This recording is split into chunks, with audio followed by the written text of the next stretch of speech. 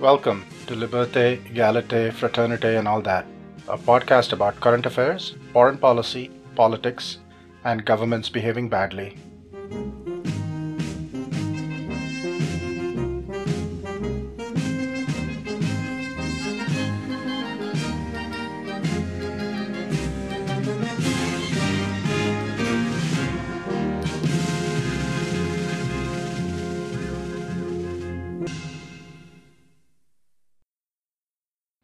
Episode 4: The Problem with Tulsi.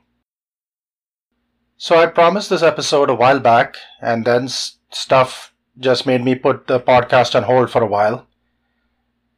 And while thankfully Tulsi is increasingly irrelevant, this does have the problem of making this episode a little dated, but she does symbolize a particularly tedious conspiratorial form of politics, so I do want to talk about her while she is still nominally running for president. Now on paper, Tulsi Gabbard would be an ideal candidate.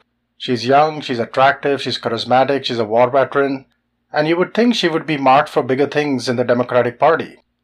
Unfortunately, her presidential run is going nowhere, and her congressional career is basically over, and her future job prospects are likely a talking gig on Fox News. Tulsi is a religious minority, Hindu, and though to the confusion of many she's actually not of Indian descent, unfortunately some of the attacks on her do reek of religious bigotry, and there's really no need to go down that path. The biggest problem for Tulsi Gabbard in some ways is that she is from Hawaii.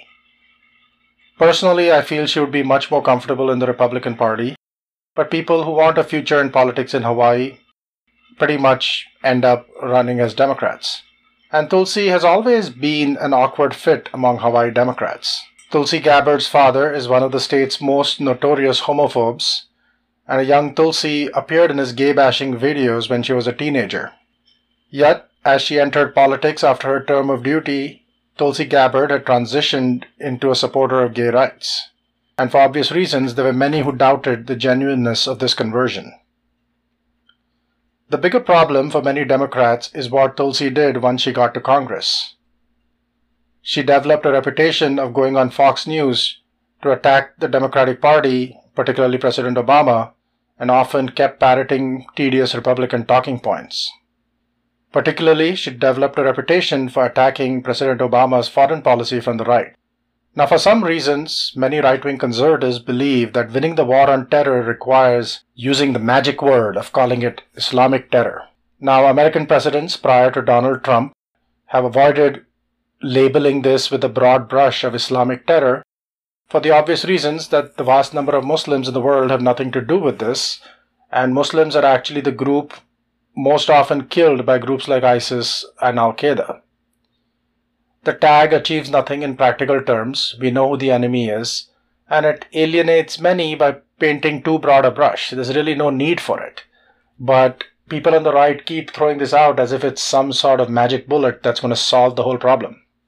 Now, what the war of terror actually comes down to is a particular virulent strain of Islam that frankly originates in our so-called ally Saudi Arabia, but that's going to be another podcast episode. And it really makes no sense to just use the broad brush and tag every Muslim sect in the world under this war of terror. But it is the Syrian civil war that helped alienate many Democrats from Tulsi. For all her current reputation, self-proclaimed reputation that is, as a peacenik, Tulsi is an eager advocate of the military arm of the war on terror. The problem is, during the Syrian conflict, she repeatedly and eagerly parroted Russian and Syrian regime propaganda, tagging all opponents of Bashar al-Assad and his regime as terrorists. When the Assad regime committed atrocities in Aleppo and gassed civilians, Tulsi engaged in atrocious both-siderism and denialism about the regime's culpability. And once again, time and again, she repeated regime propaganda and issued silly statements like, "Oh, we don't know who was responsible, we need to investigate," when it was pretty clear who was actually doing the bombing. And time and again, including during the debates and in the press interviews right after the debates, her refusal to call Assad a war criminal has verged on parody. And then, during the 2016 campaign, Gabbard suddenly turned uber progressive. She endorsed Bernie Sanders, which was somewhat a confusing transition given a previous conservative-ish track record. And then, as the Trump administration took office, she was actually being whispered as a possible member of his cabinet. Again, stuff that's not going to exactly endear you to the Democratic Party. And it does not help when you see news articles calling her Steve Bannon's favorite Democrat. Now, she did not join the clown show known as the Trump cabinet, but her gaslighting of the party continued. One of the core essentials of American governance is civilian control of government and the military. It is extremely rare for the Secretary of Defense to be a general. But Donald Trump, by many people who dodged the draft and never actually served in the army, loves surrounding himself with uniforms. And suddenly his administration, particularly the portions of the administration dealing to national security, were suddenly staffed with generals. You first had Michael Flynn at the NSA, and luckily he didn't last very long, but he was replaced by another general, H.R. McMaster. And then it was John Kelly at Homeland Security, and later he transitioned to Chief of Staff.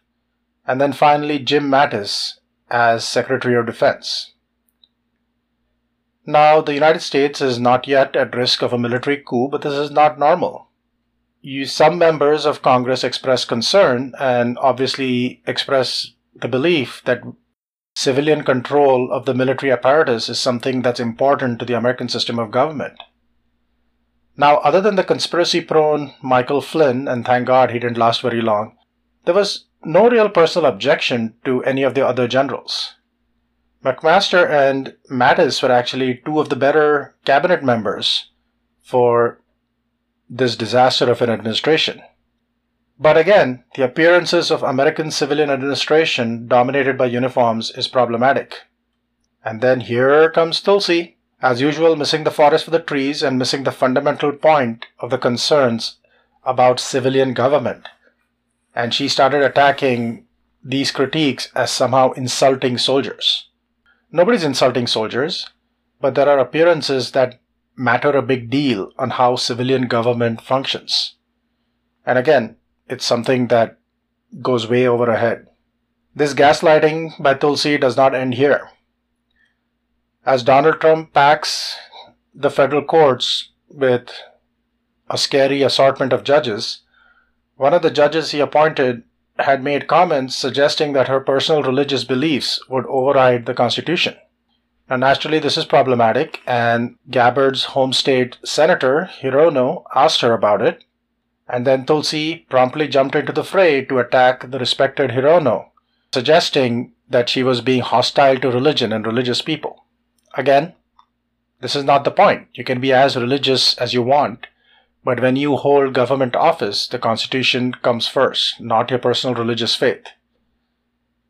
And needless to say, this cheap attack on Hirono did not endear her to the Hawaii congressional delegation. None of them endorsed her when she started a quixotic run for president, and she also promptly drew a well-funded primary rival. And probably seeing the writing on the wall, she pulled out of the congressional race, and after her current term is done, her congressional career is over. So Tulsi ran for president, and her run for president has been full of random airings of grievances and conspiracy theories, all designed to milk publicity. And the fundamental problem she has is, given her track record, the bulk of her support appears to come from the small fraction of the Democratic Party that likes President Trump. And that's not a winning coalition to win a Democratic primary. And so the conspiracy theory starts. When, with so many candidates in the race, the DNC issued debate criteria. And when the debate criteria were published, nobody raised a peep. And naturally, once people fail to make debate criteria, the usual complaints start. And Tulsi sort of had a point that certain polls that could have got her into the debate were not being considered. But again, when the rules were announced, there was no complaint. And then she goes on pretending it's a conspiracy of the DNC to keep her out. Again, the rules were published. She had no complaint at the time, and she complained when she didn't qualify. And once she qualified, she was actually allowed into the debate. So much for that conspiracy. And then after the first debate, it appears her IT staff messed up, and so she promptly spun this into a ridiculous conspiracy theory that Google was out to sabotage her campaign, which at that point was polling an intimidating 2%. And she promptly filed a nonsensical $50 million lawsuit against Google for damages. And then the parade of grievances continued. Time and again, she went on Fox News, including the most despicable shows on Fox News, Sean Hannity and then Tucker Carlson's White Power Hour, to keep attacking the Democratic Party. And Fox News basically exists as a political wing of the Republican Party, so they're only too happy to bash the Democrats by putting her on there. And then came the clincher. Hillary Clinton, in an interview, noted that the Russians had a tendency to support certain candidates in the primaries. And obviously in the 2016 campaign, there was Donald Trump, but not as well covered were other useful idiots for the Russians, like Jill Stein of the Green Party. And she noted that the Russian bots appeared to be grooming certain candidates in this cycle as well. Now, she didn't actually use the name, but the implication was obvious, because it was noted before Hillary actually made those comments that the Russian bots were actively supporting Tulsi Gabbard's campaign. And so Tulsi promptly took umbrage about what frankly was true. And then she spent the next few weeks desperately fundraising off it, using Hillary Clinton as the foil. And finally, as her campaign slowly started running out of steam, more recently she filed another nonsensical $50 million lawsuit against Hillary Clinton. Now, once again, you have to wonder, what is the magical power of $50 million? That was the amount she filed a lawsuit against Google. That is the amount she went against Hillary. Who knows? Nobody knows what exactly the magic power there is. And again, during the campaign, from time to time, I will say this, she has launched broadsides against Trump, particularly when Trump aggressively kowtowed to the Saudi government and suggested that American soldiers basically would be mercenaries for the Saudi government against Iran. But then when it came to impeachment, and once again she started parroting Republican talking points about impeachment, about it being excessively divisive. And when push came to shove, in the actual impeachment vote, she spectacularly abdicated responsibility by voting present. She did not have the courage to vote for or against, she voted present. Now, there are some Democrats who have hinted that her ultimate goal is a third-party run, and many fear that any third-party run plays into Trump's hands because it is likely to be a close election in some of the swing states of Wisconsin, Pennsylvania, and Michigan again, and every vote counts, and a third-party spoiler will help Trump win. Now, Tulsi has denied this, but again, suspicions remain. Thankfully, the longer she stays in the presidential race, it is likely that sore loser laws will rule out this option. And what sore loser laws, not all states have it, but some states have these laws. If you ran in the primary and lost, you cannot then turn around and still run in the general election as an independent or a candidate of another party. Some states allow you to run in as a write-in, which is how Lisa Murkowski survived her loss in the Republican primary a few years ago. And some places like Connecticut allow you to run for another party, but that's not the case everywhere. And there are many states that would bar her from running. So it's somewhat a pity that Tulsi Gabbard's career has come to this. As I said, I think she's trapped in the wrong party, and she could not curb her tendencies to keep gaslighting the Democrats. Now, she keeps presenting this as a matter of principle and how she's not being partisan, but it's one thing to criticize on substantive policy, and the critiques she throws at the Democrats are basically silly talking points that have no substance. They're all show. And unfortunately, the top lesson she learned from her time being a surrogate for Bernie Sanders is how to reflexively wallow in petty grievances and conspiracy theories and then milk them for all the publicity you can get.